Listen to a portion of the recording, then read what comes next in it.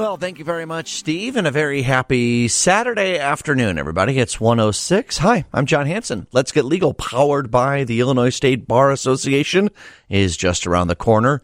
Boy, a real quiet week in the legal world, huh?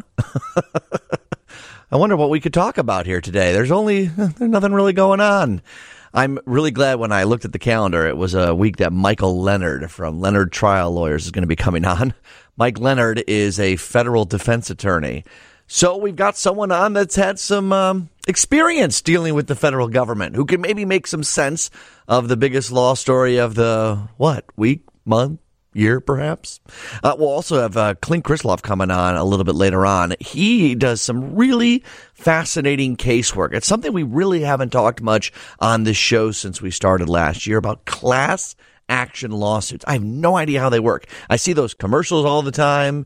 Has this ever happened to you? Call us. Sometimes I think it's a scam. Sometimes I have no idea what it was. But then I got a Facebook check a couple months ago, and I was so excited. So we'll break that all down on a busy show this Saturday afternoon on WGN. We got a busy show for you here today. Of course we do, after everything that's been happening with the FBI and the Department of Justice and President Trump. We'll get to some of that. I really want to hear from Michael Leonard, who's will be our first guest in just a few minutes, just about the process of how it all works. The show's not about punditry and trying to figure out, but read the tea leaves too much. This is a show that we just look at things from a legal perspective. And if you have any questions about this, you can text him in 312-981-7200 or call in, and Michael Leonard will try and break it down for us. I just kind of want to get to the who, what, where, when, how, why, the facts, what we know, as opposed to what we think we might know, as we hear a lot on wherever we seem to watch stuff. Okay, we also are going to be talking about class action lawsuits, all sorts of things. I do have a question of the day today, so 312-981-7200. Get ready to call in with this. Here it is. In 1998, one of the most consequential and expensive court proceedings was decided. It involved the attorneys general, of 46 states, 5 U.S. territories, and the District of Columbia. What was the case about? All right, so go back in time. What was that, 34 years ago? 24 years ago? 24 years ago.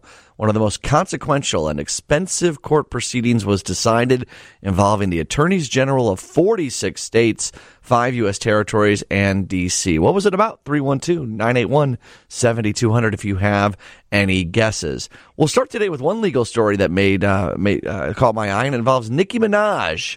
I have a Google alert set for Nicki. No, I'm just kidding. But I saw that Mattel is suing the maker of a company called Rap Snacks out of L.A., alleging that its Nicki Minaj branded barbecue honey truffle potato chips violate Mattel's trademark rights in the famous Barbie doll. Mattel said it never gave Rap Snacks or Nicki Minaj permission to use their trademark. Barbecue spelled B-A-R-B-I-E, if that wasn't clear. Barbecue honey truffle. And they're also looking for money damages, including profits from barbecue sales. Mattel declined to comment on the lawsuit. Nicki Minaj, not a defendant in the case. Her label, Universal Music, didn't respond to a request. The rapper has long used Barbie as part of her persona. And so that's interesting. It is spelled the same. It's clearly not the same as what Barbie dolls are. And it has to do with potato chips. So does that trademark of B-A-R-B-I-E in another context still hold water? I don't know. We'll have to find out. 312-981-7200 if we got any guesses to the question of the day. And boy, we got a lot of them. Let's go to Rebecca. Hey, Rebecca, you're on WGN. Good afternoon. Good afternoon. How's your day going? Good. All right. So 1998, take me and tell me, what was the expensive class action lawsuit that was settled? Tobacco settlement? Yes. And boy, the first one right out of the gate, we got an answer to the question of the day today. Yes, the largest class action lawsuit ever in U.S. history. It was an agreement reached between the 4 largest cigarette manufacturers in the U.S. and the attorneys general of 46 states, and I mentioned the 5 territories in D.C., and that required tobacco companies to pay out more than $206 billion to the 46 states over 25 years and $9 billion per year forever. A couple states didn't sign on. They had their own tobacco settlements. They were the only 4 not to sign on. Congratulations, Rebecca. You get the WGN T-shirt, okay? Thank you. All right. Rebecca, coming on in. And Randy, Brian, sorry, you guys called too, just weren't first. I guess that one was a little too easy. That's okay. We'll come up with another one next week for our question of the day. All right, let's take a break, and then we're going to have Mike Leonard from Leonard Trial Lawyers after this to discuss not only what happens in the news, but a bunch of other stories, too, here on Let's Get Legal, powered by the Illinois Bar Association. 720 WGN. Oh, I was so happy when I found out Mike Leonard was coming in here today. Mike, how you doing, my friend? Good, John. How are you? Good. You're a federal defense attorney. Yes. And done some other great things as well and busy things. So you're a great guest to have today. That's what I'll say. John, that's a great start. I love that start. A great introduction. But more importantly, I think the viewers want to know, what are you doing this weekend? What am I doing this weekend? What are you doing for fun? Oh, man. Cleaned the house this morning a little bit. Wow, that doesn't sound like fun. I'm going to go. A buddy from out of town is coming in, and we're all meeting him at the casino. Oh, wow. Good. Yeah, that'll be a little fun. Are you a low roller or a high roller? Low. About as low as it gets. Me too. Low and slow, like a good pork butt. That's what you got to do. I hate giving my money away. I like playing a little bit of blackjack, but it always goes so fast, and I'm always cashed out almost immediately. I do roulette. I spread 10 little chips around, and then you can kind of make some, lose some, and then it's just, I can't host a financial show on this program and then go spend a bunch of money that would be a and bad say idea. I know what I'm doing, right? Maybe you can teach me roulette sometime, though. Maybe. Oh, it's really easy. I still don't understand. It looks like a lot of fun on TV and in the commercials, but I don't think it really is. It's not. Most of it's waiting for the person to stack the chips. Anyways, that's what I'm doing this weekend. Thanks for diving into that. I think your viewers want to know, John. Yeah, no, they're always curious. That's the most common text we get. No, okay, so this was obviously a historic week. Not very often you have the FBI executing a search warrant on the former president's estate. And I don't want to dive too deep into the realm of what we don't know, right? Because that's a dangerous game to play, isn't it? Sure. But, this whole situation has kind of a long history to it. Mm-hmm. So I don't know if you want to talk about that first. Well, what specifically are you talking about? Well, so first you got to go back in time many months where it was originally determined by the National Archives when they received a bunch of boxes from the president, 15 boxes, that in those boxes there were a bunch of top secret and highly classified materials, which was sort of set off alarm bells. Okay. So then fast forward to June of this year, you actually had two things happen which are of note. One was a subpoena was issued to the president to produce, documents that he still had that were top secret or of certain classifications. And also the second thing was, members of the Justice Department, law enforcement went to Mar-a-Lago and saw that there were, boxes of additional materials, had discussions about what might be in them, how are they locked or not locked, how are they maintained, who has access to them. And so the subpoena didn't yield compliance. The reality is if I had a client, John Smith, and someone gave him a subpoena for top secret documents that they thought he had at his house because he used to work at the White House and he didn't comply, there'd be no question that they would go in, immediately to a judge and try to get a search warrant and try to get them back. So if it was any other person, you'd say this is nothing unusual about what we've seen so far. Oh, correct. So the difference is the person. So yeah.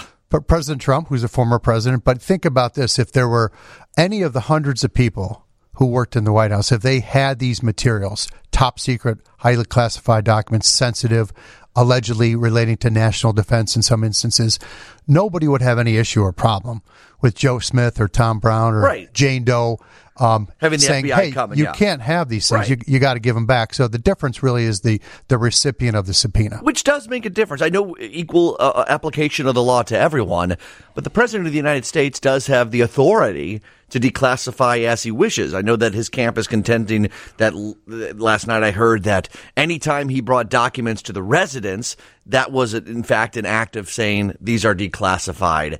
I guess what I'm saying is it's a lot of nuance, not only because he was the former president, but because there is this potential declassification right, the ultimate right that he has. Sure, which is, I like it. It's a clever defense, but to say that just because I take documents are highly classified or top secret and I take them out and I'm not supposed to have them, but I do that so somehow transforms them into unclassified materials or declassified. That's a very tough sell. Mm-hmm. But ultimately, what had to happen here is, in addition to the visit to the house, then the issuance of a subpoena, then the alleged non-compliance with the subpoena, Then they had to go to a judge. So they had to go to a judge in federal court in Florida. It was a magistrate judge, and make a showing based upon probable cause, a lower standard. You're not proving any crime has actually been committed, but you're making the argument in the affidavit in support of the search warrant that there's probable cause to believe there might be a commission of a crime.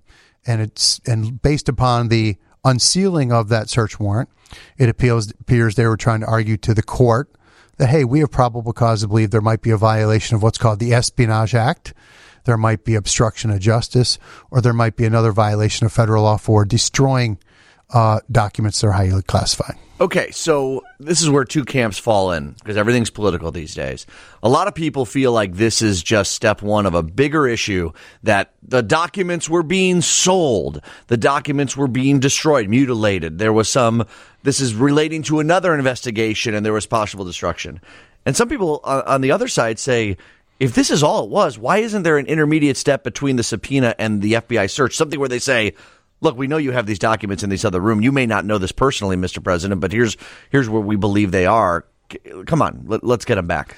Well, I think that happened. I mean, based upon all that's been publicly reported, we'll never know the whole truth here. But obviously, you don't just issue subpoena, which is just a piece of paper saying, hey, give us these various category documents. You don't do that and then just rush in and search someone's home. So okay? you assume that between June and on Monday, so in those 2 months, there was a little bit more like, come on, really, we need these things. Oh, yeah. So just as you know, John, what happens is you issue a subpoena. Typically, anybody who receives a federal subpoena usually gets counsel, and then you have to make a written response to it, either produce the documents or make objections to the production or say that you don't have them. So it's not as if a subpoena was issued and then they just ran into his house, right?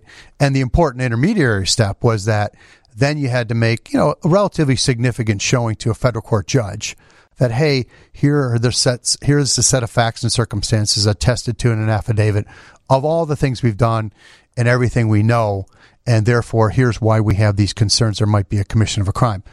Now, let's go to the next step. You said, that, hey, everyone's worried that's part of a bigger plot or bigger picture, and I get it. I just think I will be shocked if, with regard to these documents and the production of them or non-production or belated production, I will be incredibly shocked if any charges arise out of this conduct. I don't think it's going to happen. Because he's the former president, or because cases like this, even with John Smith, are resolved in a more calm way? Well, because number one, he is the former president. So, and apparently they've gotten the documents back. The Justice Department would argue finally. So that could be the end of it. Yeah, of course. Because remember, when you go before a judge to get a search warrant, you're not charging anybody with a crime. Right. So that happens all the time. We represent clients all the time. For instance, last week, I got a call on a new case where federal agents came out from the FBI with a search warrant for someone's house, and they searched the person's house. And again, to be able to do that, they had to go before a judge and make a showing that there's probable cause to believe there was a commission of a crime. The client's not charged with anything at all. Mm-hmm. So that's the troublesome thing to people. People think, hey, if I'm not charged with an offense, how can you go search my property? That's a fundamental argument that people have, but that's the whole point. If law enforcement can make a sufficient showing to a federal judge or a state court judge that there's reason to believe a crime's been committed and there may be fruits of the crime or evidence of the crime, then that may be enough to get the search warrant in the first instance to go in and conduct a search. And of course, as you know, then the person may or may not be charged with a crime. They may uncover a whole bunch of stuff. They may uncover nothing. But even if they uncover something, it may be months or years till a crime is even charged or not charged. So the execution of the search warrant could be the end of this. It could be, of course. I would argue, because this is such a highly politicized issue and it's the former president, I think that they're going to be satisfied with the return of the documents. And I would be shocked if there's any federal charges that arise out of this, because there would be many, many disputes. The mere fact that a subpoena was issued, there'd be argument about the wording of the subpoena, whether there was compliance or substantial compliance with the subpoena, whether the non-compliance with the subpoena was intentional or not. Right. You raised a good issue offline. I think you said that you had recently heard that Yeah, at least the Trump. Go ahead and tee that one up. The news that we hear today is that in June, at least one lawyer of President Trump had signed off that all the classified documents were no longer at Mar-a-Lago, were no longer in possession. And according to what we see from the receipts, that's not necessarily the case of what was pulled out of the search warrant. So I wonder, and this begs an even larger issue. President Trump has many people employed for him, lawyers. He didn't move all these boxes himself. He has handlers that do all this stuff. Is it possible he simply did not know where these things were? And I think that speaks to your idea of knowingly lying to the Justice Department. Or could a lawyer have just said, yeah, they're all gone, and not consulted with former President Trump on that? And that's the lawyer's mistake, not the former president's. Oh, yeah, there's all sorts of defenses here, John. That's what I'm saying. Number one, there's a lot of nuance here. You know, when you issue someone a subpoena, there's arguments over the wording in the subpoena. You know, the subpoena may be very broadly focused. It may be very narrowly focused. You may have an argument you complied in good faith. You may have an argument that you provided the information to your counsel who you thought complied in good faith. Typically, you know, I doubt the former president signed anything. I'm sure there was a representation made by counsel. Hey, here's our response to the subpoena. Good. It wasn't President Trump likely signing anything, attesting to anything under oath. Which is right. Yeah, of course. And I'm saying that's why there's a wide chasm to have a lot of defenses to the argument that he misappropriated them intentionally or knew that he had them intentionally. So we can argue about that all day. We'll never know the truth. But you're making a great point. There's lots of room for a defense to this. Is there... Okay, so remember when Hillary Clinton was being investigated by the Department of Justice, and then a couple weeks before the election, maybe July before the election, Jim Comey came out and said, in an unusual say, normally we don't do this. The investigation's closed. She acted inappropriately, but there wasn't a criminal thing. Do you expect that if this is the end and they look through all these documents and they determine, hey, we got our documents back, that's what we wanted, we're done, would it be appropriate for the Attorney General to say something similar, or someone in the authority to say something similar to end speculation about what could or could not be coming next? Sure, yeah, he could absolutely choose to do that. This is a highly politicized issue. It's very divisive in terms of the country. It's going to be hard to prove if they wanted to bring federal charges. I just don't think they will bring any federal charges. I mean, the whole point, I think, here was getting the documents back. But then isn't that a lot of hay to making the news, to making everything for some boxes of documents? Well, John, you're talking about stuff that's top secret. So I'm coming up with defenses that other people would come up. I'm trying to this down the middle. But I guess, you know, from the defense standpoint, I think it's a highly defensible situation if I was representing former President Trump. But on the other side of the coin, of course, if you're federal law enforcement and you know, then obviously they had present an affidavit to the judge, not just you know, make generalizations. So they had to present a detailed affidavit to say, here's why, and here's the basis upon which we believe there's still materials there, and probably some idea of what those materials were. Okay, but you certainly wouldn't want somebody to have top secret documents that, number one, can be the subject of espionage by another country to try to get them, right? Or used by a former political figure for, you know, I'm not saying he's going to or would, but used for inappropriate means, you know. So I wouldn't want top secret documents in anyone's home or residence in general, right? Yeah. That's susceptible, regardless of who the former president is. A lot of people, I think, may be disappointed if that's the end of it. Maybe then that's because they are vindictive, they don't like the former president, et cetera, et cetera. We have to take a break. Okay. I got a lot more questions. We got other things to get to, too. All good. Mike Leonard. All right, let's take a break for the news here on WGN. 720 WGN. Let's get legal, powered by the Illinois State Bar Association. We're trying to find nuance and clarity in a very complex and political discussion. I'm being called names on the text line. Mike, not you, though. They love you. Good, John. Let the guests do the speaking.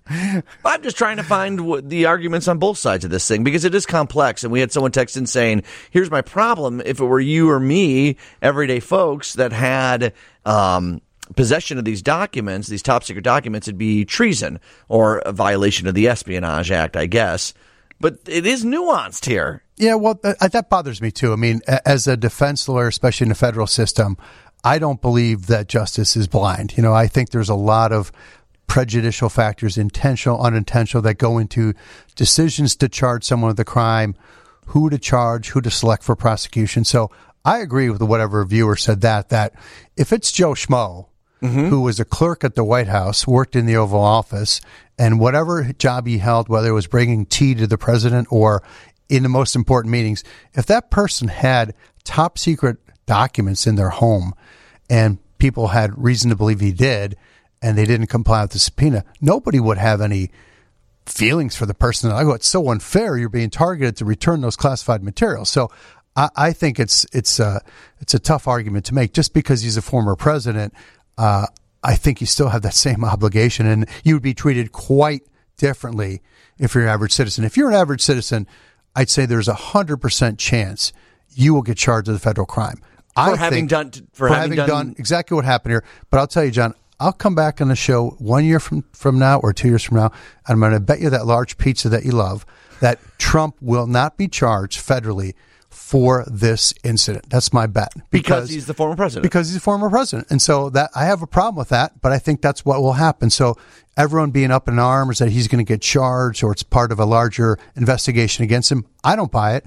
I think that it was a standoff between the Attorney General and the former president, basically from the Department of Justice's standpoint saying, hey, this guy's thumbing his nose at us. We know he has the stuff. He won't give it to us. We're going to go get it.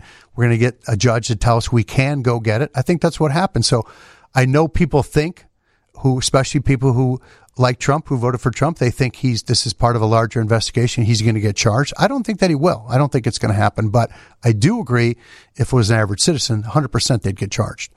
224 just chimed in. I thought I'd heard somewhere that all presidents have brought home material that should have been left at the White House, even some that have brought home classified paperwork. The records department that does all this, the archivists, in specific, and I'm just speaking about President Obama because that was brought up by some folks that he had brought home $33 million or 33 million documents. The department that does this says they were first checked by the archivist. Everything was checked before it was released to President Obama. That's a different distinction than what allegedly happened here. Yeah, and I don't know. I don't know enough about that nuance. Yeah. I know from what's been publicly reported that presidents do and are allowed to bring certain things home. I doubt they're allowed to bring top secret materials, especially those that relate to national defense and things of that nature. And I'm sure there's a process, a vetting process, which happened here. You know, as we know, months and months ago, the National Archives went through 15 boxes that they retrieved back from the president. And in those, that's where the issue first got raised. Hey, you have all these things you can have, but there's all these other materials that are top secret, which you can't have. And I think that's what's caused this whole thing to start in the first place. So many people say, though, if the FBI shows up at your house, you're in a lot of trouble. John, unless you call me. What's that number, by the way, since you said it? 312-380-6559. Give me a call. No, I'm joking. But look, if the FBI shows up at your house, especially with a search warrant, things are not looking good for you. There's no question about that.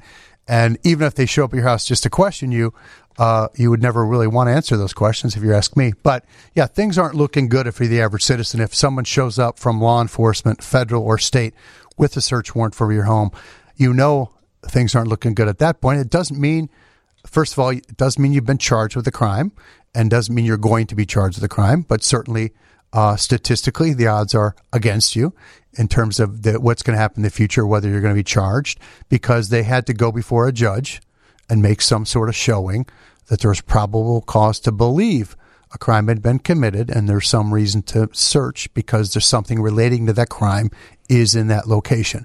Look, we know, certainly, and I know very well, because I have to file these motions all the time, there's lots of motions what are called motions to suppress evidence based upon wrongful, illegal, unconstitutional searches. It happens, unfortunately, all the time. Mm-hmm. And we're in court over those motions a lot.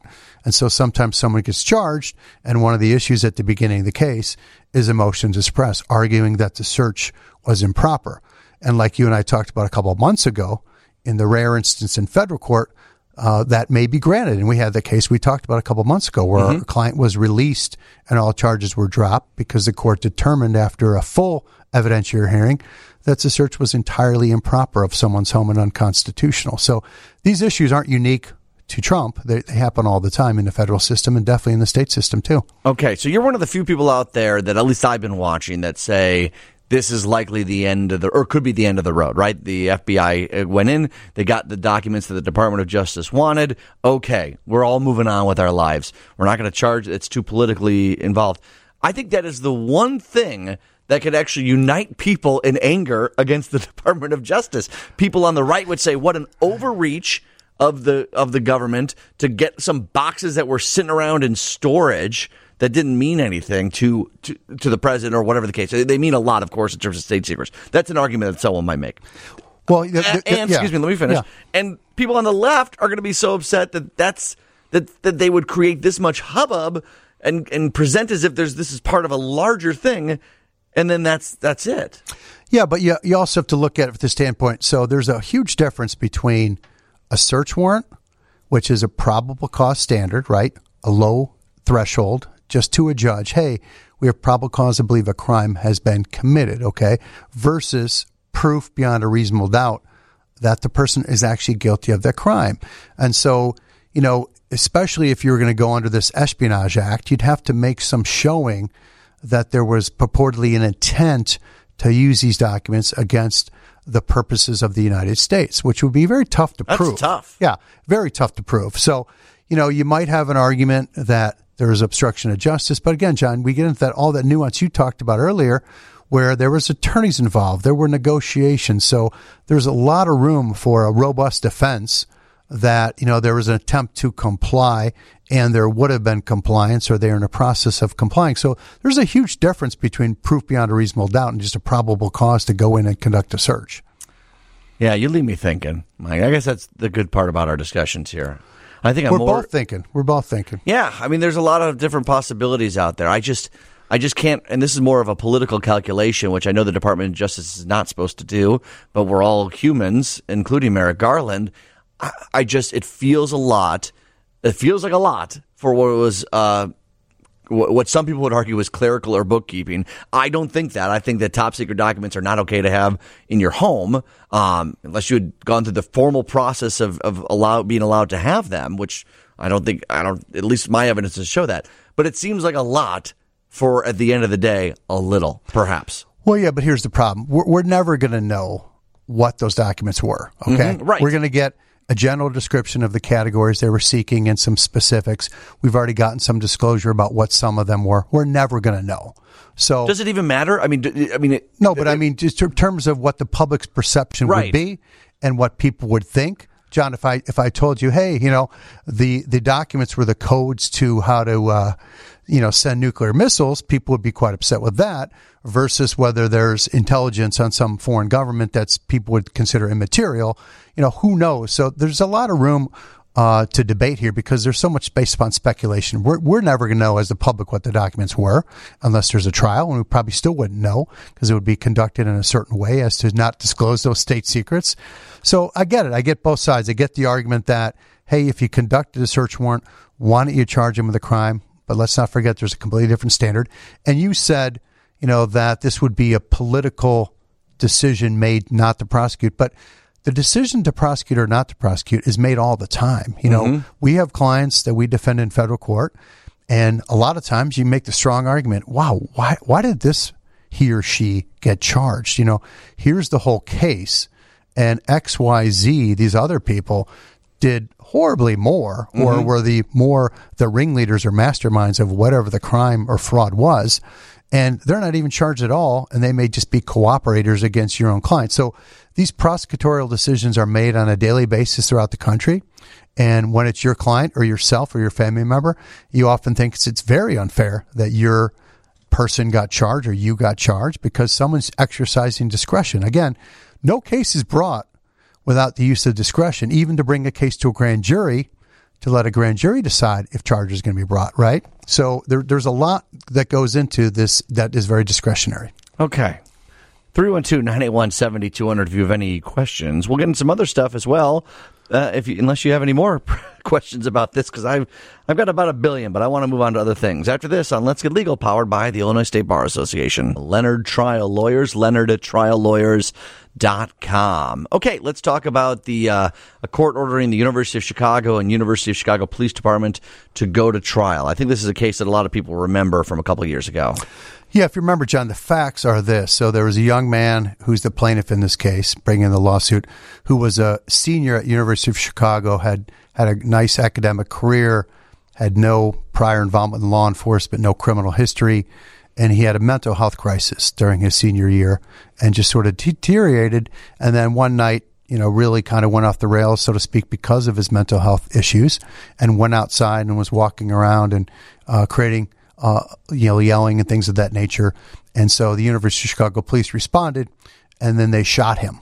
And so, we brought the lawsuit on his behalf, arguing that they used excessive force. And what we're talking about is there's no secrecy here. Right. This is part of a judge's opinion that was just released in July, ordering those defendants to go to trial. So the lawsuit was brought against the University of Chicago itself, its police department, and then the individual officer who shot the plaintiff. Luckily, he did survive, right, and now he's out in California doing well in his career endeavors. But obviously, this was a traumatic couple of years. Not only the injury of getting shot, but then a couple of years of rehab and going through all the court proceedings because they charged him with a crime, and all those charges were eventually dismissed against him. So, what happened recently was a judge issued an opinion in the context we've talked about sometimes in these civil cases called summary judgment. Mm-hmm. And real brief, not to get too technical, even though this is a very legal show, right, John. For sure. But when we you're, get into the weeds here, maybe. Exactly. When you're representing a plaintiff in a case against a company or against the police or whoever, you want to be able to get your case to a jury. Mm-hmm. And so a lot of people think, hey, if I file a lawsuit, I get a jury trial, I get to go. You don't, because what happens is you take all these depositions first, and then what happens is the defendant usually files this motion before there can be a trial and tries to knock your case out of the box and argue that it should be dismissed, that what's called summary judgment should be granted against your client. So that's what happened here. University of Chicago and the police department tried to get out of the case. The judge wrote a lengthy opinion and said, no, this case needs to go to a jury. The jury has to decide whether the officers and the University of Chicago Police Department acted improperly, used excessive force under the circumstances. And, the judge pointed out in the opinion that when the officer who shot him saw him in the alley from quite a distance, he made a statement to the effect that we've got a mental. So clearly they knew something was up. Yeah, they knew he was suffering from a mental health crisis, but unfortunately, proceeded to go through a series of steps which resulted in this gentleman getting shot. So from our standpoint, of course, it's always a good day when the court rules in our favor and says you get to go to trial. So that case will be tried, sometime next year. So we're looking forward to that. You got a case coming up in St. Louis, yeah? Yes, we got, and I think we mentioned this we talked about many months ago. Yeah. And to remind you and the viewers, it arises out of what was the top-ranked reality TV show on Oprah's network years ago. It was on TV for about 5 or 6 years. And it was called Welcome to Sweetie Pies, which is a St. Louis-based restaurant, several of them, which serve some fantastic food, John. That's a whole other subject. Okay, yeah, we'll have to get to that. Yeah, we will. But what happened in this case is the feds have charged a number of individuals, including my client, who was one of the key members of that television show, in what they claim to be a murder-for-hire plot. So that case is going to trial on September 6th in federal court in St. Louis. And I know you and I were talking about kind of some of the things that go into trying a case in a different jurisdiction. I know you wanted to touch upon that. Yeah, for sure. Yeah, I mean, what is different than here in Illinois, down in St. Louis? Well, it's not so much that it's St. Louis, but anytime you're in a different federal court or a different state court and you're in Missouri or New York or California, everything can be quite different. So, number one, you don't have that familiarity with your judge and that sort of credibility with the judge because you haven't been in front of them very much. You don't quite know how they act and how they rule. So you try to get as much intelligence as you can. Is this your first time in this courtroom? In this jurisdiction. Well, I've had cases in federal court, Missouri, but in front of this judge and in this particular federal court, this will be the first one. But I've had, federal court trials, and federal court cases all over the country, but every case is different. And so you got the issue of who your judge is and kind of how they rule, how they run their courtroom.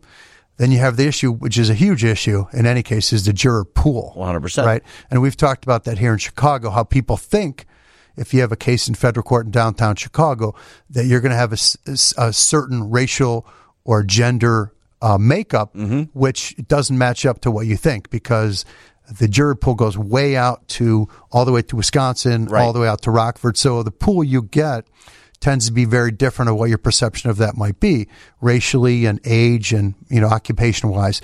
Same thing in Missouri. So even though you have a case that's downtown St. Louis, your jury pool goes way out, to an hour or more outside St. Louis to some very rural counties. And so just like any other case, you got to kind of research your juror pool. You have all these different counties, all these people that you're unfamiliar with. So you're going to be doing jury selection as one of the first tasks at hand, right? And so you have to kind of bone up on what are these different counties like? What would it mean potentially to have a juror from a certain county? What does that mean? What's it like to live there? What views may they have? And you're trying to, use your gut, but also try to use some sense of intelligence of as much information you can gather. And then there's things that vary, even though it's a federal court case, even the timing upon which the federal government gives you information, the timing that they give you witness statements and grand jury testimony varies greatly from jurisdiction to jurisdiction. So in this case, 10 days before, we'll be getting reams of additional information. If this case were in Chicago, we typically get it 30 days before or more. So, all sorts of factors go into trying a case in a different jurisdiction. Right. With the judge, do you read like other opinions that he or she has written before? Do you do some research on the judge you're gotten? Well, the best intelligence usually, in criminal cases, federal criminal cases, they wouldn't really have done a lot of written opinions except on pretrial motions. Okay. So, but your best source of information on a judge are other lawyers in that jurisdiction who've been in front of he or she. And so talking to them, and getting a sense, people would say, hey, you could go sit in his courtroom, but it's not very feasible these days because of COVID. Typically federal court judges aren't sitting there in court any day or all day unless they have a trial or a particular hearing. So you have very little opportunity to go sit in their courtroom and watch their demeanor firsthand. In the old days, you could do that to some extent, but even watching them, that would be helpful. But, what would be much more helpful is to see how they run a trial, how they act during a trial, what their style is during a trial. And you don't really get the benefit of actually seeing that, but your most useful information is from other attorneys in that jurisdiction, for instance, in St. Louis, who've been in front of that judge or know that building well. Yeah. But there's so much that goes into this. We haven't even talked about the local food issue, John. You got to figure out your local food ravioli too. Down in St. Louis. You got to figure out where you're going to eat, John, which is huge. Yeah. Okay. Hey, we actually are getting a couple more questions about our first topic about President Trump and that. Let's go back to it. More? Absolutely. This is from John down in Central Illinois, spelled the same way I spell my name. So thank you, John. Comment. Getting back the documents is the easy part. Determining if someone took a picture of the documents with a smartphone, did anything with those, that seems to be more difficult to prove. Agree, I assume? Totally. Yeah. I mean, there's so many issues that arise and there's so many concerns. There's my standpoint, which is the defense lawyer standpoint. Then there's law enforcement and national security who are looking at these issues. So I know some of the issues they're real concerned about and which caused them to go to the property physically in like June and maybe even before that. They wanted to see where are these boxes stored, under what system are they stored, even though they didn't have them back yet and they hadn't even subpoenaed them yet. Where are these things? Who has access to them? Are they under lock and key? Because, of course, there are so many different concerns. You don't want other governments getting them. You don't want an employee getting them and selling them or using them. Well, let's not forget Mar-a-Lago had someone that was charged years ago as someone that was a spy essentially on the inside. Exactly, yeah. I mean, your listener makes so many great points because, of course, we'll never know what transpired before the documents are actually seized by the government. And of course, there's an ongoing concern. But unless someone surfaces to tell the media, hey, I got this, or they try to sell them, we'll probably never know the answer to that question. But this is a very good point by your listener. I saw a report, and I know we're hearing a lot of different news reports, and some of them are verified or not, that some of the documents were being fingerprint tested. That would indicate that they're trying to see who touched what, right? Sure. I mean, I think that would be, again, a legitimate concern. If you have something that's top secret and you have any reason to believe that they've been reproduced or given to others, a normal process would be, okay, let's take fingerprints and let's see if they match up to anyone in the system. The good thing from the government standpoint is that if there are people who worked in the White House or worked for the president, they already have been printed, right? Their systems, their prints will be in the system. But if you're an average employee, you may have never been fingerprinted, so you might not show up in the databases. We're getting a couple more questions. Can you stick through the news for a few more minutes? John, as long as you want.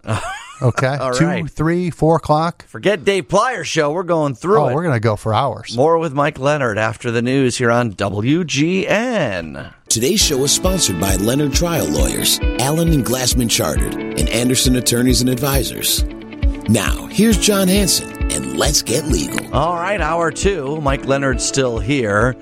And Clint Krisloff is coming up next. Apparently I said Clink. That's not a name. I think you were thinking of Colonel Klink from Hogan's Heroes. That's the only proper usage of that word, John. Is there any other usage of Klink? No. I don't think there is. Well, right. Well, if your clients do something that bad, they can go into the Klink. Oh, yeah. And we never do that. Never. My clients never go into it. Exactly. Clint Krisloff. I am actually fascinated to learn about how class action lawsuits happen. I've never been a part of one, or at least I thought I hadn't until I got the Facebook check, and then I was like, wait. There I go. I was part of one. How much did they pay you? $400. That's nice. Are you kidding me? Of course. Times millions. Yeah, exactly. Okay. Couple more questions, Mike, as we continue our conversation about what happened at Mar-a-Lago. Someone wants to know if the Department of Justice, and I think that or at least you seem to be under the interpretation that if there were classified documents there's a good chance that some law may have been broken by President Trump, but he may not be charged because he's the former president. Is that okay as a baseline that I'm going at? As a baseline, plus factor 2 is, it's still, you still have to make proof beyond a reasonable doubt. So, okay. And there's lots and lots of arguments in terms of, why he didn't violate the law, especially under the Espionage Act, where, you'd have to make a showing that he had the documents for the purposes of essentially using them against the United States. Not just gathering dust in a room. Mere possession wouldn't be enough. I guess what I'm saying is the Department of Justice might feel like he at least broke some law, or at least has a feeling that he did. I'm only asking this because it has to get to the question that they're asking. Yeah, I agree. 815 wants to know, then, if they believe that he broke a law, are they setting a bad legal precedent if they don't charge him? Couldn't, quote, a normal person who you said would be charged for the similar crime, couldn't they say, hey, the president wasn't charged in this? Or could a future president use that defense? Well, they're setting a bad public precedent by doing that, but there's no legally binding precedent. For instance, one person one day can, do the same alleged crime as somebody else and be charged or not charged. It happens all the time, is what you're saying. It happens all the time. And so, you only have an argument as to what's called selective prosecution if you can make a showing, which is really difficult to do, that there was a discriminatory motive on behalf of the prosecution. So it's a real high standard to show that you're selectively prosecuting somebody. I agree with the listener. That's a really good question and a really good point, because clearly there'd be a strong public argument that you're selectively choosing to prosecute someone and not somebody else for the same conduct. And what you're creating is a public argument to be made, or a political argument that, offender number 2 shouldn't be charged. But the reality is there's no binding precedent upon any other prosecutor's office that they can or cannot charge the person. For sure. Here's an interesting text, 773. President Trump has a large team of attorneys. Could you explain why they've stated publicly that they've complied with every request for records by the FBI or the DOJ, and yet they raided his home? I guess it would be the FBI, the DOJ would say they're lying. Well, you mean there's an audience for those statements by those attorneys. So what do you mean by that? Well, they're attempting, of course, to tell their side of the story. On the news and such like that. I mean, so those attorneys are basically saying, hey, look, we engaged in good faith negotiations. We in good faith attempted to comply with subpoena. We don't know if that's true or not, but clearly there were communications between the lawyers and the law enforcement members and the DOJ. So they're making that public argument that, hey, we did everything we could to comply. The reality is, if they still had all those top secret documents, it doesn't look like they did comply. So that seems like an argument that may be extremely rebutted by the facts, but they're doing their job, which is to attempt to create a narrative in favor of the president and try to show that he acted reasonably, and try to show that law enforcement acted irrationally, unreasonably, and unfairly, and selectively. So they're really just trying to create a narrative is what they're doing. And we talked about this in the last hour, but I think it's worth saying again. And we don't know, we may never know exactly about this, But the idea is that, and from the reporting we're hearing today, is at least one of former President Trump's lawyers signed a document saying that all the classified information was gone in June out of Mar-a-Lago, and apparently that isn't the case. That you contend that there were conversations between June and the raid, if you want to call it a raid or an execution of warrant, I don't really care about the definition, that there were attempts further between those two things. Yeah, what's been reported is that there was a pre-communications before the subpoena, right? There was the subpoena, which is different than search warrants, just a document requesting production of documents.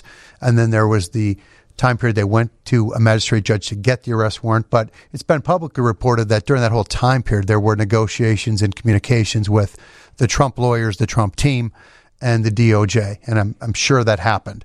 And so for a lawyer then to, sign in writing that everything has been produced, can be very problematic because you have a good faith obligation to investigate and make sure that the statements you're making are truthful.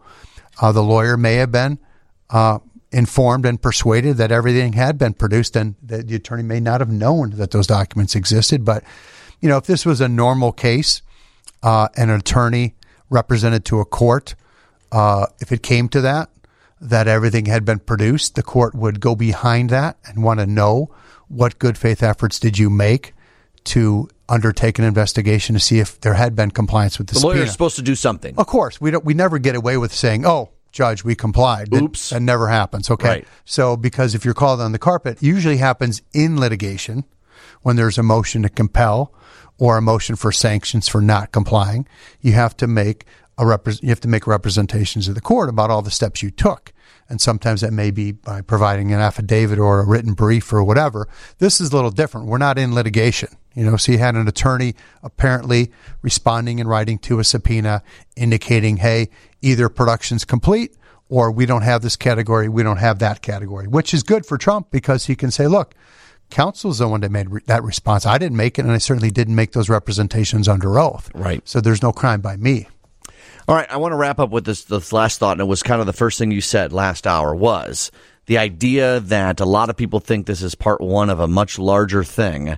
There is a strong possibility that the Department of Justice wanted those documents back, tried to get them through traditional means. It didn't happen. They had the FBI go get them. They are back in the Department of Justice hands, and that could be the end. Of course, that could be the end, or they could use their discretion to decide, based upon the facts as they know them and the witness interviews they've conducted and all the investigation they've done, that they want to charge him. Okay, that would be within their discretion, or they could take those facts to a grand jury and see if a grand jury would decide to indict him. Do I think that's going to happen? Again, no. And the reason why, and I do believe it's because of his position, but it's also because there'll be a difficulty in proving beyond a reasonable doubt to 12 jurors. To 12 jurors that he violated those laws. And again, prosecutors make these decisions, these discretionary decisions all the time. I know we're up in arms. Some people saying, why wouldn't he be charged? Why shouldn't he be charged? But this is not unusual. Unfortunately, we see this every day in all sorts of cases, and some people get charged and some people don't. And that's, you could argue, a serious flaw in our system, but there is no pure objective way to make a decision. Many other people would argue that's a strength, that the prosecutors are given that discretion to examine circumstances and see where we are. Okay. Mike Leonard, this is a great conversation. Thanks for stopping on by. Great to be here. Great to have some time with you, and have a good rest of the weekend. Yeah, we'll do it again soon. All right. Clint Krisloff coming up next here on WGN. Really excited for our next guest. Going to introduce you to Clint Krisloff of Krisloff Law, and he specializes in real complex class action lawsuits. And Clint, I'm so happy you're here today because this is one area, this show's been on the air for about a year. We have not dove into the world of class action lawsuits yet. Oh, and man, it's about time. Yeah, and you're the one to talk to about this, my friend. You have a very impressive resume and have helped a lot of people get what they deserve. So thanks for coming on the program today. Not at all. We like to look out for people's money and their things, their stuff. Right. And their services and benefits. And I'm glad that, I understand you have some interest in how these things occur, and I'm glad to answer that. Yeah, so the only one I've ever been a part of was I got the Facebook check. Yep, me too. Hey, there you go. And I was like, boy, that's easy. But I don't know how these things start. Obviously, it ends up representing a bunch of plaintiffs. Could be, hundreds of thousands of plaintiffs? I mean, what's step one for a class action lawsuit? Here's how it starts. Somebody calls us up out of the blue and says, doesn't seem right that blah, blah, blah. Facebook uses your biometric information, or the cereal you've been buying had a pesticide that it wasn't supposed to have, or they're charging you for an extra add-on fee that doesn't seem, or whatever. The guy called up and said, the phone company doesn't give you much time to pay your phone bill before they charge you a late charge. And we looked up and we did all this research, and we found that the phone company was not sending it out with the notice that was evaluated by the post office, so you could confirm the date of mailing, so you had 21 days to pay your bill before they charged you a late charge. And so we sued them, and that changed, and we got a refund for people, and they changed their mode of operating. I mean, and we like those calls. They come out of the blue. Often from an individual, an everyday folk. Yeah, an everyday individual. Okay, so here's how the class case works in short order.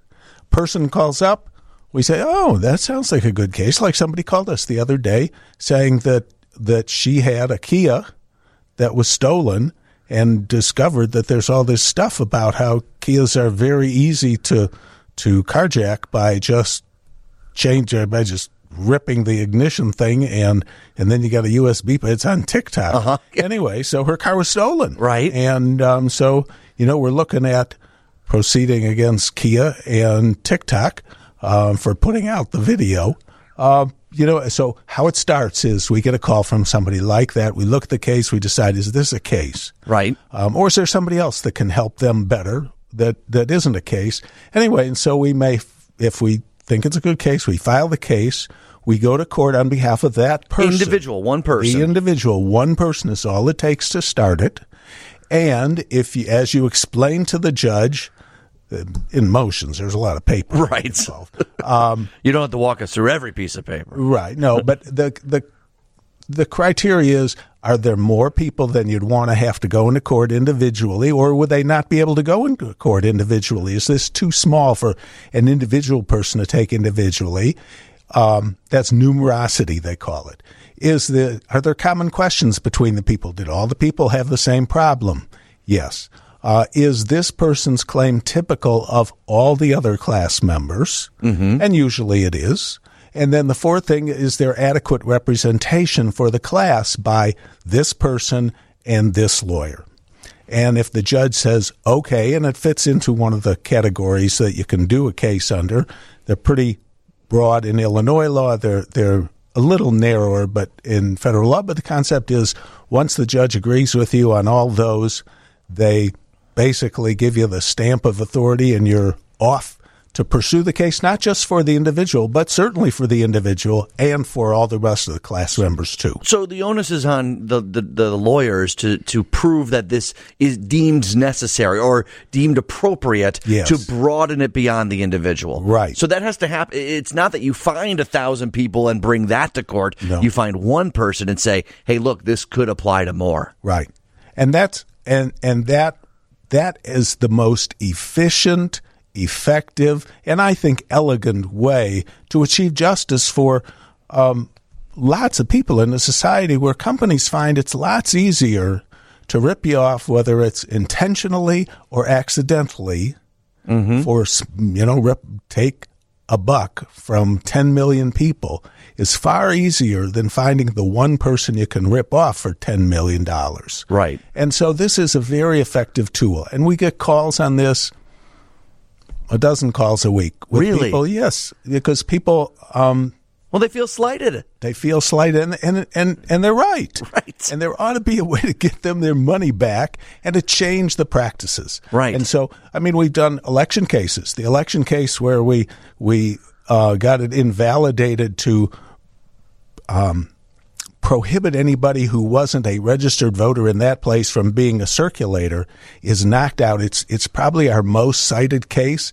Every election cycle, there's somebody trying to get on the ballot somewhere that all the rest of the people want to make harder. And that case has gotten more people on the ballot. Pat Quinn called me up and thanked me one time for that, because it makes it a more democratic process. Right. I think when people hear class action lawsuit, they think of a check that someone's going to get in the mail, which I know is the end result of a lot of times. But class action lawsuits in this country are some of the most important things we've had to move us constitutionally, to move us emotionally, change our democracy in many ways, too. In many ways. We like cases that have significant meaning and impact. And we have the luxury of picking the cases, and so we pick them. I like money cases because they have a discipline to them. We have cases that, even if it's a lot of money, like $150 million, we can count it to the exact penny before we even bring it. Those are great cases, but the cases where we change the world and make it fairer to everybody, we're very proud of all of those. Mm-hmm. And so after you've gotten that approval to bring it to this class action situation, even if you're one person, then it's a matter of finding the other people, letting the public know that this might be a possibility. Is that where we then see these commercials that come up? I mean, how do you go about doing that? Okay. At that point, what happens is in the beginning, when the case gets certified, you try to give notice to everybody who's in the class. And since you don't know all those people individually, you may put out notices, and that's where you see those notices that are in the paper or whatever. But what often happens is that once the class gets certified, a lot of cases, like the Facebook case, basically they may litigate a little further, but then they settle. Right. And so the first notice that goes out winds up being the settlement notice. And that way, the class member, because this is a due process vehicle, it's fundamentally one of the things that we are very strong on in our firm is making sure that class members get the due process notice so that people can't cut a side deal that either benefits them, because the class representative can't just cut a deal for himself. I mean, some people think that maybe you get somebody calls you up and says, I'll give you $1 million if you just settle for the one person, for the one person and go away. You can't do that. Okay. Ethically, we would not do that. Not that anybody's ever called up and made such an offer, but whatever. Typically, the first notice you get is of the settlement. And with that, you have the ability to either take the settlement, say, it's not bad. I'll take it, yeah. Or go in and explain to the court, that's not a fair settlement because blah, blah, whatever. Right. We object. And we have objected on a couple. Typically, a lot of plaintiffs' lawyers don't object to other people's settlements because, it makes you not everybody's best friend. Right. But we have objected to settlements that we thought could be and should be improved. Okay.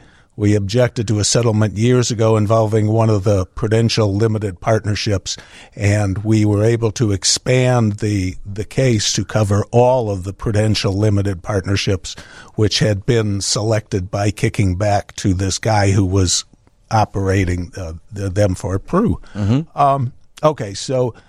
We'll tell you what, hold this thought because we got to take a quick break. We got to do the news. Away. Yeah, no, Clint, you're staying right there. And by the way, if you're interested in all of this, chrislofflaw.com. Is there a phone number? Oh, yeah, 312-606-0500, right? I'm going to give that. If we're not there, we'll take a message. Yeah, 312-606-0500. This is if you feel like you were wronged, and if other people were too, you got to call Chris Lofflaw. More with Clint after the news here on WGN. Let's get legal powered by the Illinois State Bar Association on WGN. Continuing our chat with Clint Krislov of Krislov Law. And he wants folks, if you're a listener out there and you feel like you've been wronged by, what, Clint, a company, a government agency, really anyone, right? Anyone. And the bigger the better. We like to take on big entities, usually because also they have the money to pay off if Well, right. If And you sometimes change their they have the sense of security that no one's going to go after them because they're the big guy. It is. They do what they can to try and stack the hurdles against you getting there. Shocker. I can't even believe it. Crazy. Would never happen A corporation or a government doesn't have my best interest in heart. Your number is 312-606-0500. Yep. 312-606-0500. Before we get into a couple past cases, I do want to ask about this because it must be fascinating to get these calls from people because you have no idea what call you're about to get. We love them. Right. Every day. It's going to be fascinating. It's a current events quiz and a new adventure, and it's something to be looked. And it's an ever replenishing inventory that comes in. We love them. I mean, it gives you new things to explore every day. Right. And it's the motivation that, hey, this person was wronged. I'm going to fight for this person. I know there's going to be others too. We see, the cases where we see changes that really affect people. I mean, it is great to get a $397 check. I don't doubt that. Yeah. But like the city of Chicago has been sitting on checks for up to 30 years that it knew were out there, and it didn't turn over. It didn't even report them to the state to put it on the state's iCash website, where you can go look for your money. In fact, we have encouraged people to go to the iCash.illinoistreasurer.gov website and put your name There's in. money. We've had money. We've had Treasurer Farrick's on many times chatting about that program. That's a great thing. But the city has fought against reporting, and there's like $30 million that we found that the city was sitting on. And I'm so surprised. And so we've been fighting with them to force them to at least report it so that people can find it. Ultimate point I'm getting at is I feel like class action lawsuits sometimes people, I don't know, they sometimes can have a bad rap. It gets a bad rap. There are some cases that are just silly cases. Yeah, but trivial. But what you guys do, I mean, you're fighting for little guys. You're fighting for you and me. It's easier to rip people off, millions of people, for $1 each than it is to find somebody to rip off for $10 million. Right.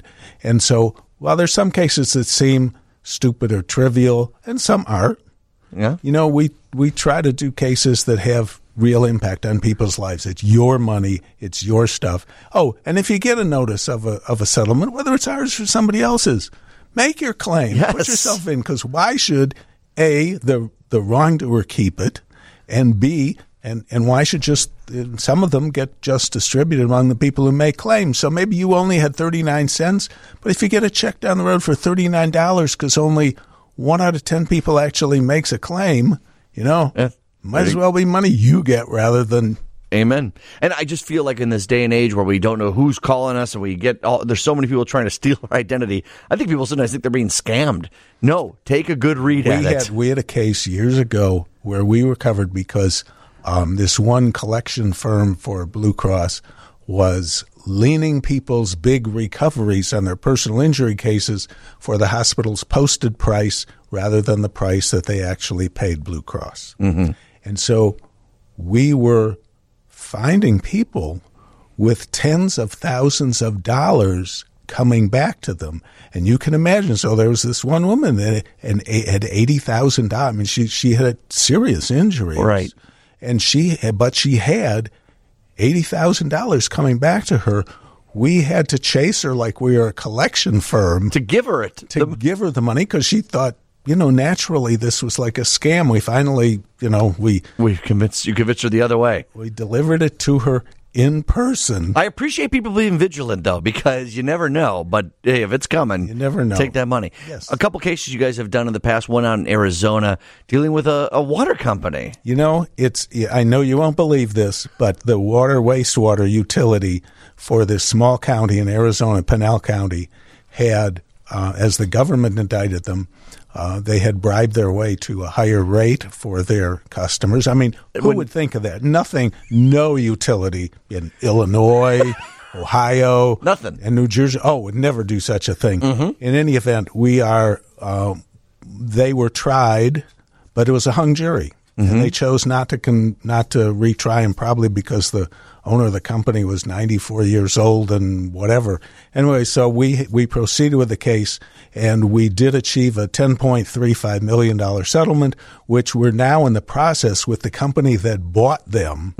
We're now in the process of distributing that money by way of credits to those people's bills.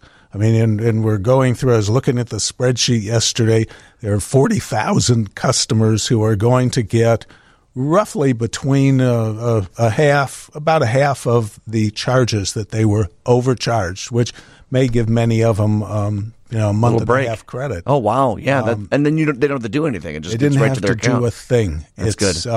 In spite of the fact that going through it, you become an expert in Excel spreadsheets and formulas for going through and apportioning things, we think we'll get all the money back to all the people. That's great. This is, I know you deal with sometimes people being charged more than they should. You just referenced one. I didn't realize there was such a big case in the hair industry, in the world of hair. Well, years ago, the Mariucci Cochi firm had this thing called the ethnic hair charge, which the woman who called us, her husband had gotten her a gift certificate, and she was told that she would have to pay an ethnic hair charge. And I know this is going to shock you, but so anyway, we determined that was probably a racially motivated charge. And actually, when we went through the case, it turned out we had to do a statistical sampling of all the people who had been subjected to the hair charge. And I know you're going to be surprised. This was determined to be 99-point-something% racially black customers. And I even had to look up where one black customer where one customer came from, and I said, oh, that's right off the coast of Africa. So that brings us almost up to 100%. And they were essentially overcharging black customers under the guise of an ethnic hair charge, but they were not supposed to discriminate between those charges, but they were all applied in one way. They were all applied in one way.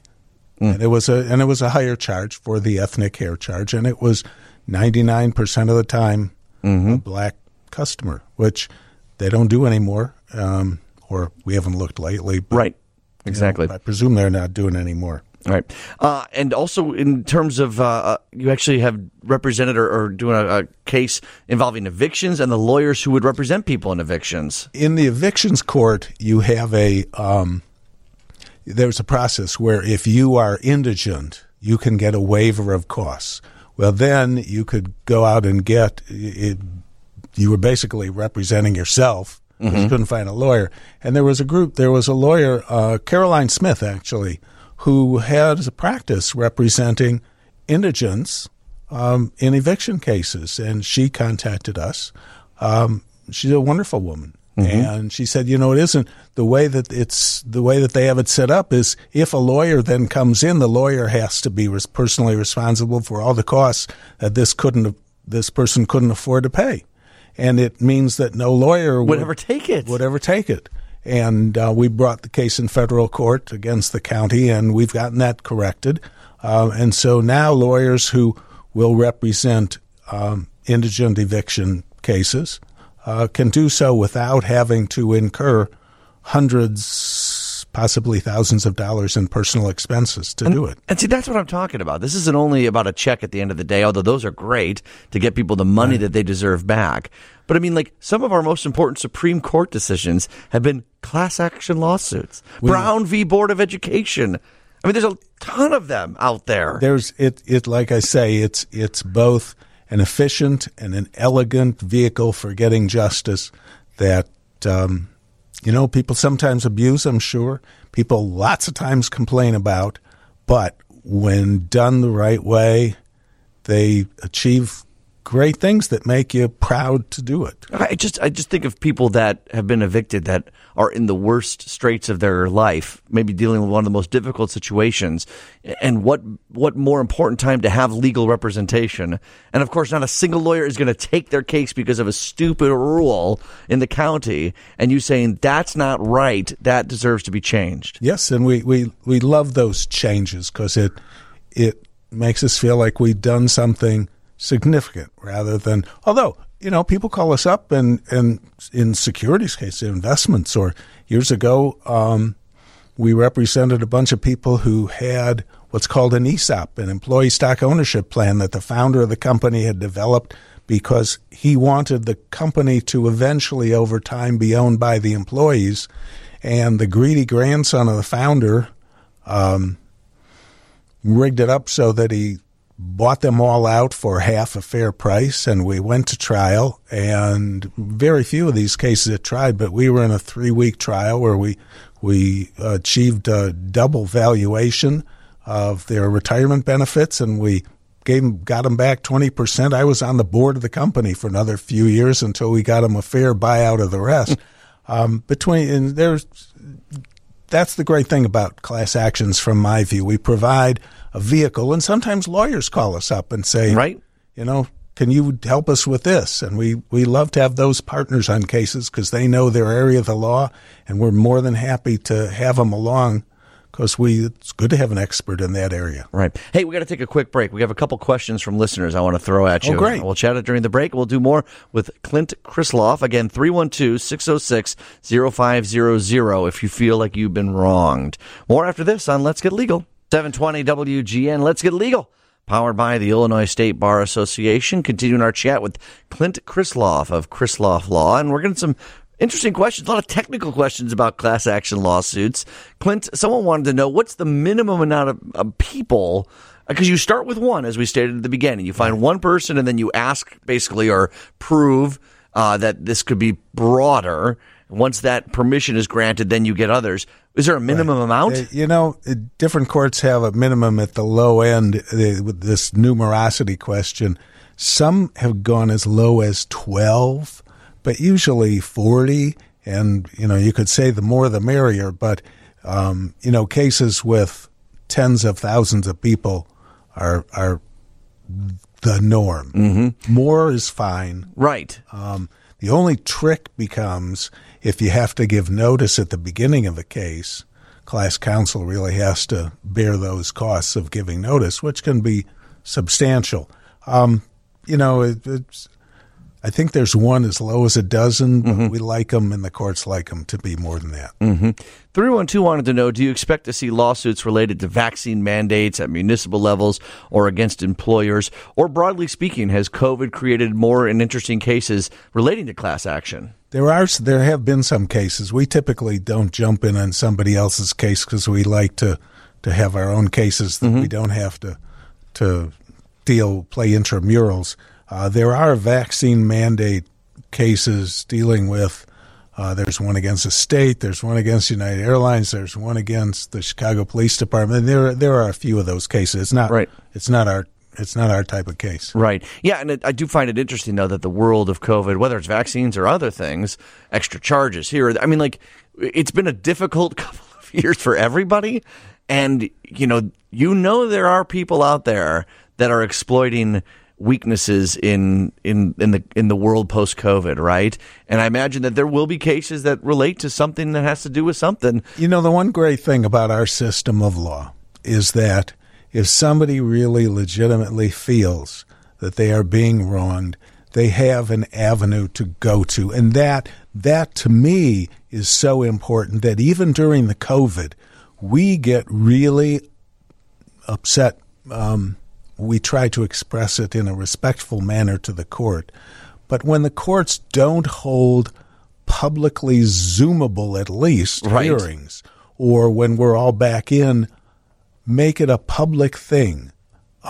People should know that the courts are there for them to pursue things with, for them to get their wrongs righted, And they need to be heard. That's the one thing that I think many judges miss the point of. They think they thought about it, they think they came up with a fair result, and maybe they did. But if the people don't see the judges thinking about it, seeing them listen to argument, they don't know that they've been heard. And people at bottom, they may not, people don't require to win every case, but they want to know that they've been heard and listened to and thought over. And if you take away the public interaction, I mean, I used to always bring my kids into court, so they would know. And you know, that it's a place, that's what the courts are there for. And that's what makes our system legitimate, viewed as legitimate or illegitimate. And so I would encourage judges to have at least publicly Zoomable hearings as much as possible. 630 texted in saying that they were part of a class action lawsuit dealing with a health violation by a company. The check was nice, but knowing that we had fought the big guy was even better. You know, knowing that you fought the big guy and you'd gotten a change is often the real thing. I mean, we caution our class representatives not to say we're not in it for the money, we're in it for the principle, because what then happens is the people on the other side says, well, they really don't have a stake in this. Right. They're just voicing their opinion. But the fact of the matter is that the class representative, while they are looking for their own recovery, and must, and looking for a recovery for everybody else, they're really, I'm sure the motivation behind most of them is to make things better.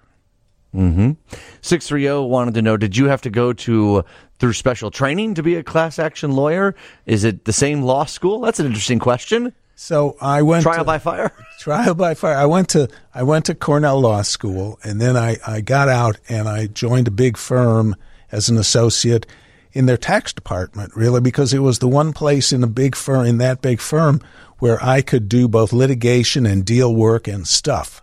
And so because the litigators didn't think tax litigation was real litigation, and the tax people didn't know that the litigators could understand the tax laws really well.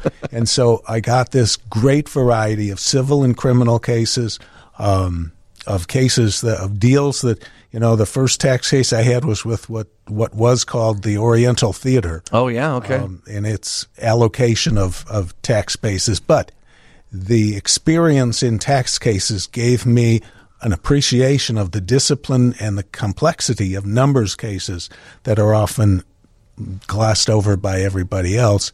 And it set me well so how I got into this was, you got a minute for this? Yeah, just about. Oh, okay. So this guy called me up from another big firm. After I had left, started my own little firm. He said, you know, the city is late in paying over its pension taxes to the pension funds.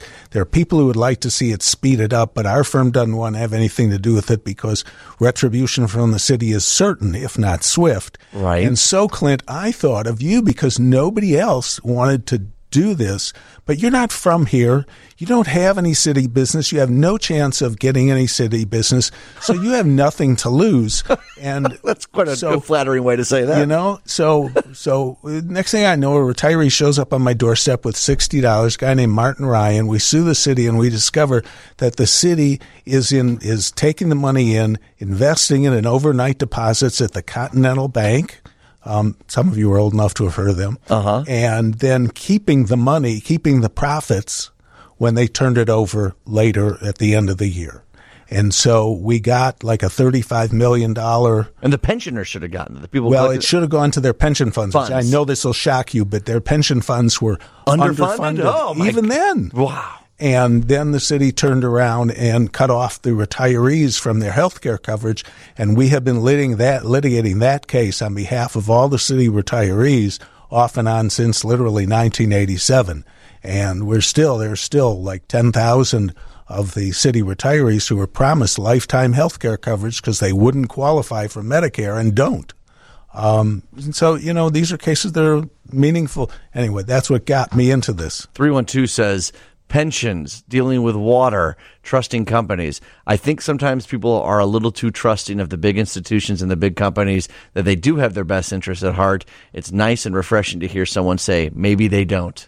That's nice to hear. Isn't that? And, and the best thing that we've got out there are people like that 312 person keeping an eye out for that stuff and alerting us when something like that happens. And we love to pursue those. Yep. And so we, call 312-606-0500 anytime. If we're not there, we'll take a message and we'll call you back. That's where I was going to. Chris Loff Law, 312-606-0500, chrislofflaw.com. That's KRISLOV law.com. Clint, it was great to meet you. I look forward to our next chat, okay? Me too. Can't wait. All right, that'll just about do it for Let's Get Legal here on 720 WGN. We'll be back again next Saturday at 1 o'clock, and I'll be back on Monday for Your Money Matters at 6 p.m. with a Mesereau Monday takeover.